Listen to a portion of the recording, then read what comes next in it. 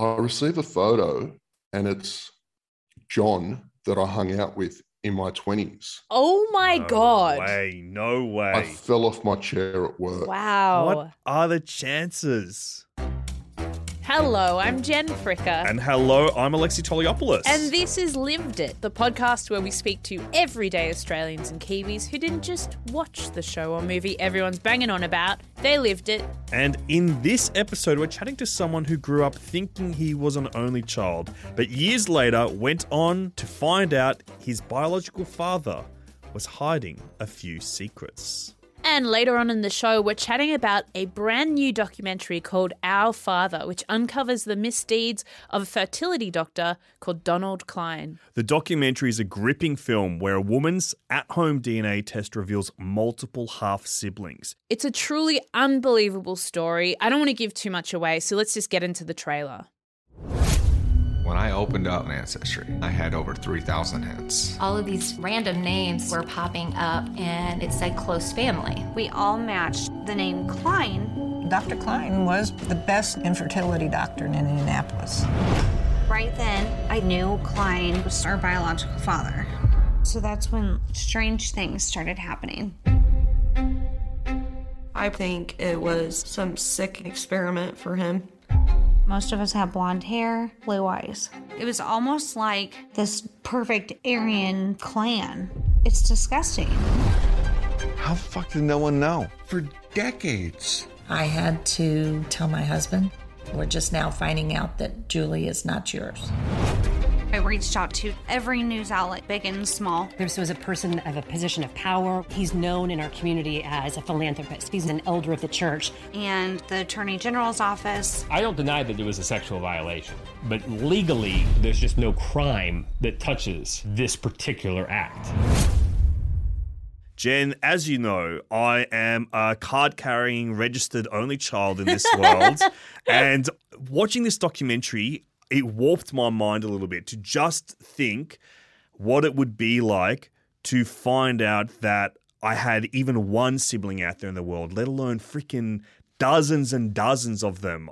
I found this to be so crazy to me. Yeah, that's the thing about family secrets, isn't it? It's like the longer they stay buried, the bigger the impact they have when they finally come to light. And today, our guest on the podcast has a truly unbelievable story. Zack, thanks for coming on the show. Thank you for having me. So, Zack, you have a very interesting family secret.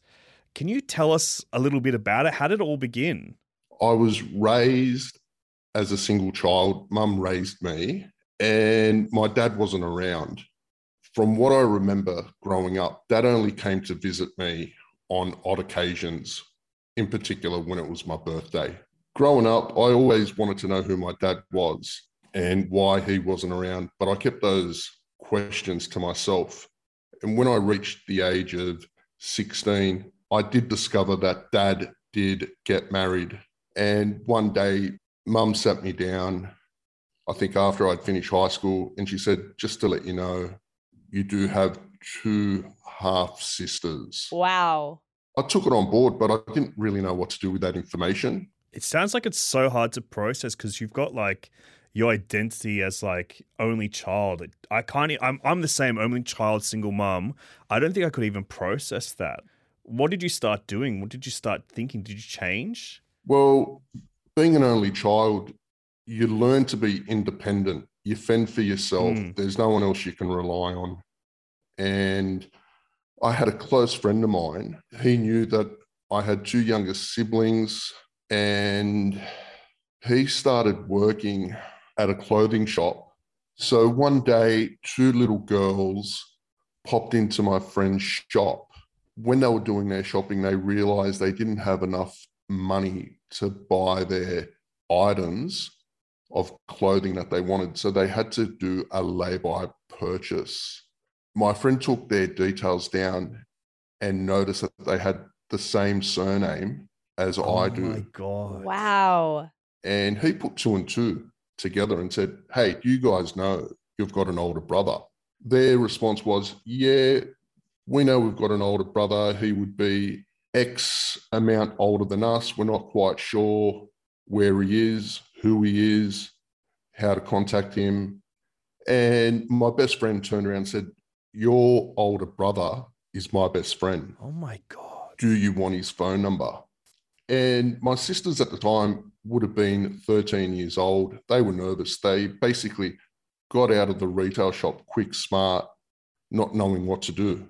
It was great news. I actually enjoyed knowing that they're somewhere out there. Yeah. A week later, my sisters looked for my best friend and said, hey, that phone number for Zack, can we have it? Wow. That night, my sisters called me and said that they wanted to meet up. Wow. How did you feel getting that phone call? I was excited, actually. Yeah. So we made arrangements to catch up, and on the eve of having to go and pick them up from my dad's house, Dad actually called me up and said, what's your game? What are you up to with your sisters? What are you trying to achieve? Oh my God. It was pretty disappointing where throughout my whole entire life, Dad never tried to contact me or be a part or be in my life at all. And all of a sudden, he wanted to dictate terms on what I can and can't do with my sisters, even suggesting that if I wanted to have dinner with them, I can have dinner with my sisters supervised in his house. It's like trying to control the entire world around him of his making. It's so Why do you think he had that reaction? Do you think he genuinely thought you had an ulterior motive, or do you feel like he suddenly realized it was all out of his control? I think he had a plan for his life. Obviously, he planned something out in his early years when I was born and wanted something better. And all of a sudden, he never foresaw his eldest son coming back into his world and it being out of his control. That's what I think it was. Can you tell us about that first meeting with your siblings? So they were a lot younger than me. So I felt like the big overprotective brother. Did you just fall into that instantly? You were like... Straight away. I love that. I love that. Straight away. And we ended up having dinner, spent the whole evening talking, and then I had to drop them off. And then there was that reality from when I dropped them off that I've actually got no connection with my sisters. I don't know who they are. And initially, from that moment on, my independence came out where I don't want to rely on anybody else. And I never caught up with them again. Wow. Yeah. Having Dad's disapproval made things harder. Dad made it known. Yeah. Not only with me, but with my sisters as well. Because we did have a couple of phone conversations a couple months later, and both my sisters said, look, Dad doesn't approve of us hanging out. So life goes on. I kept on doing my own Zack little world of exploring and having experiences. And I made new friends. And in this circle of friends that I made, I was introduced to a guy called John. And in our 20s, we were a really close-knit group of guys. And every weekend we'd go out to parties, festivals, catch up, help one another out, and simply just being blokes. Yeah. That group of friends that I had, we sort of hung out together for about 3 years. And then we all sort of grew up, had families, moved on, chose careers, and we sort of lost contact. In 2010, I got a phone call at work, and it was a sweet little old lady's voice. And she says, hello, you don't know me, but I'm calling up to tell you that you've got a brother. Oh my God. Oh my God. Your half brother is my son. And I said, is this a joke? What's the story? She goes, no, you've got a brother. He's a sweet young man and he's a good boy. And I said, listen, lady, am I meant to meet this guy? This is a little bit of an awkward phone conversation. You've called me out of the blue at work. Are you calling me because you want us to get together? or am I going to a funeral? Oh. What's the purpose of the phone call? She goes, no, he's very much alive. I want you to meet him. I asked a few questions. One in particular was, how old is my brother? He was 3 years younger than me. He's a good boy. I'll send you a photo. I said, yes, perfect. Send me a photo to my phone. I receive a photo and it's John that I hung out with in my 20s. Oh my God. No way. I fell off my chair at work. Wow. What are the chances? And I called one of our mutual friends that I knew is still in contact with John. Yeah. And I just said to him, help me out. I've got a crazy lady sending me a picture of John saying that he's my half brother. Wow. Oh my God. Can you find out if there's any truth in this? And I received a phone call back, and it was our mutual friend saying, this is the absolute best news ever. You guys are related. Oh my God. Good Lord. I'm like, this is not good news for me. I like my simplified world. I don't need my world turned upside down. Yeah. And why does it have to be that John? Why is that John my brother? And straight away, all I thought about was, wow, we've been chasing women together. We've been drinking together. We've been hanging out. Like, this is really awkward. We know each other's little intimate secrets. It was completely different from when I met my sisters. Yeah. So my next step is to call Dad. I've called Dad. It's been 10 years since I've spoken to him. Since that time, he wanted to dictate terms with catching up with my sisters. And I said, Dad, is there any truth in this? Do I have a half brother that's 3 years younger than me? And Dad's response was, no, you don't. Keep away from that family. This family that you're talking about and this lady that has called you are trying to extort me, blackmail me. There's no truth in this. God. Wow. Anyway, he couldn't give me a straight answer. And I said, just to let you know, they're paying for a DNA test and we're doing it next week. Do you want the results? And Dad's reply was, yes, I do. And my response to Dad was, you should be stepping up. This is your role to do the DNA test, and I'm here doing your dirty work for you. Yeah. And I haven't spoken to him since. That's the last phone call I had. That's amazing. Yeah. Like, did you feel powerful in that moment? Was it hard? It was hard, but I did feel proud. Yeah. I finally had the purpose to confront him and for him to listen to me. And what I wanted to tell him was that he's not a man. Yeah. So I did the DNA test with John and it came back 99.999% match that we're related.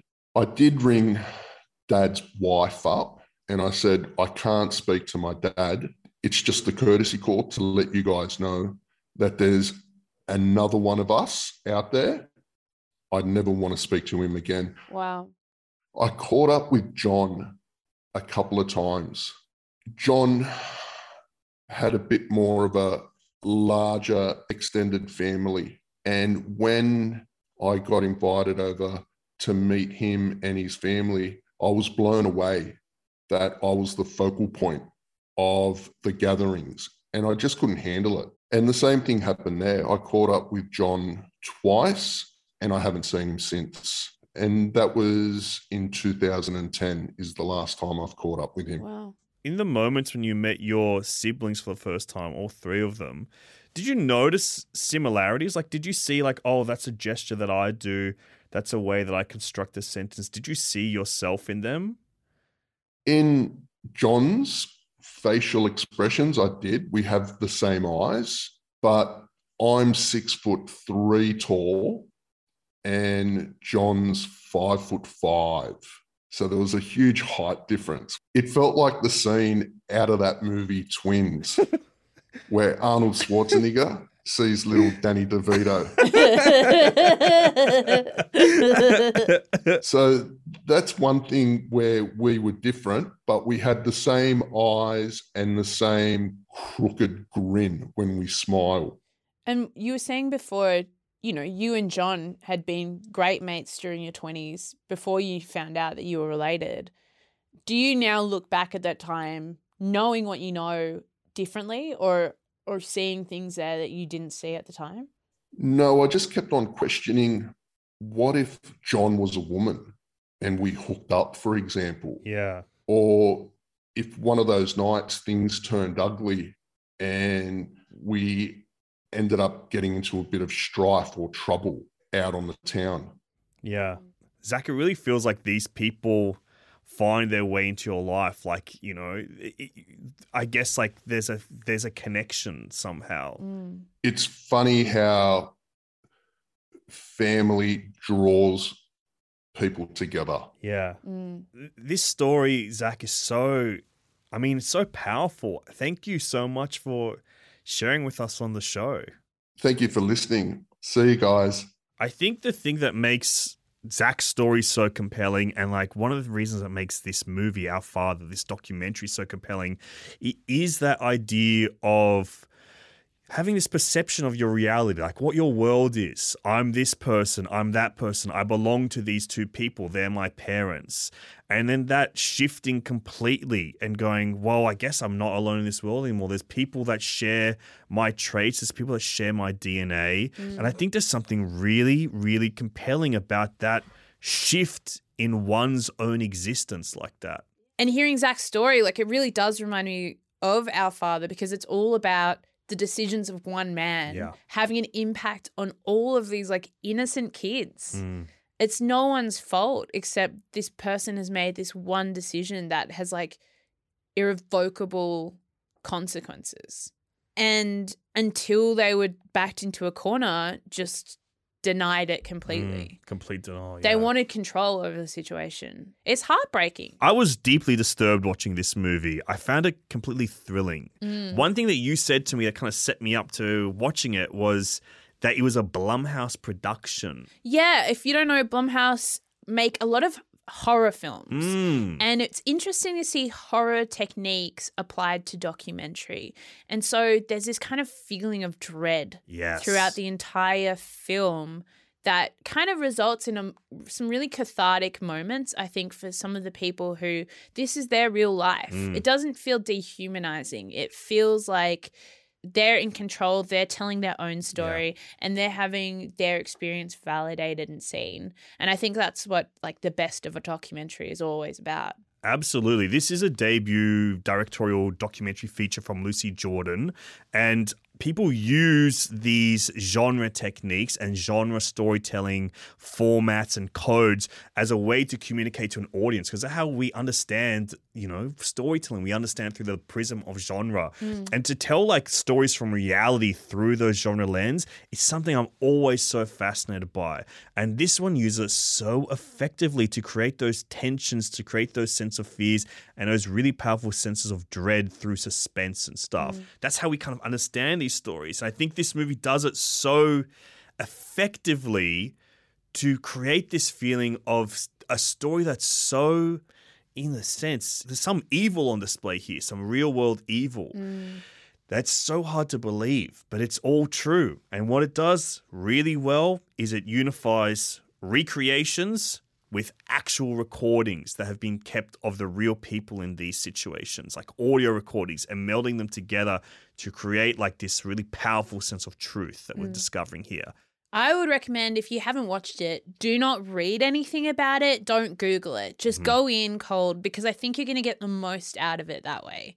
And that's how I went into it. And I think it's just got the biggest emotional wallop that way. It's a powerful watch. I think the other reason this documentary hits so hard is because you see it's said by the people inside the documentary, no one could have ever expected anything like this to happen. That's right. It's just so unbelievable, right? Yeah. So the fact that it has happened, that no one could really prepare for what that would actually be like, I think is just part of the reason it's such a compelling watch. Yeah, and especially kind of finding through this story the ins and outs of legal and justice system that is completely incapable of dealing with a situation like this, because it's so invented to not understand like something like this can freaking possibly happen. It seems like the most far-fetched thing, but like that's what good documentary is about taking these stories that couldn't be written, would be too unbelievable to be written,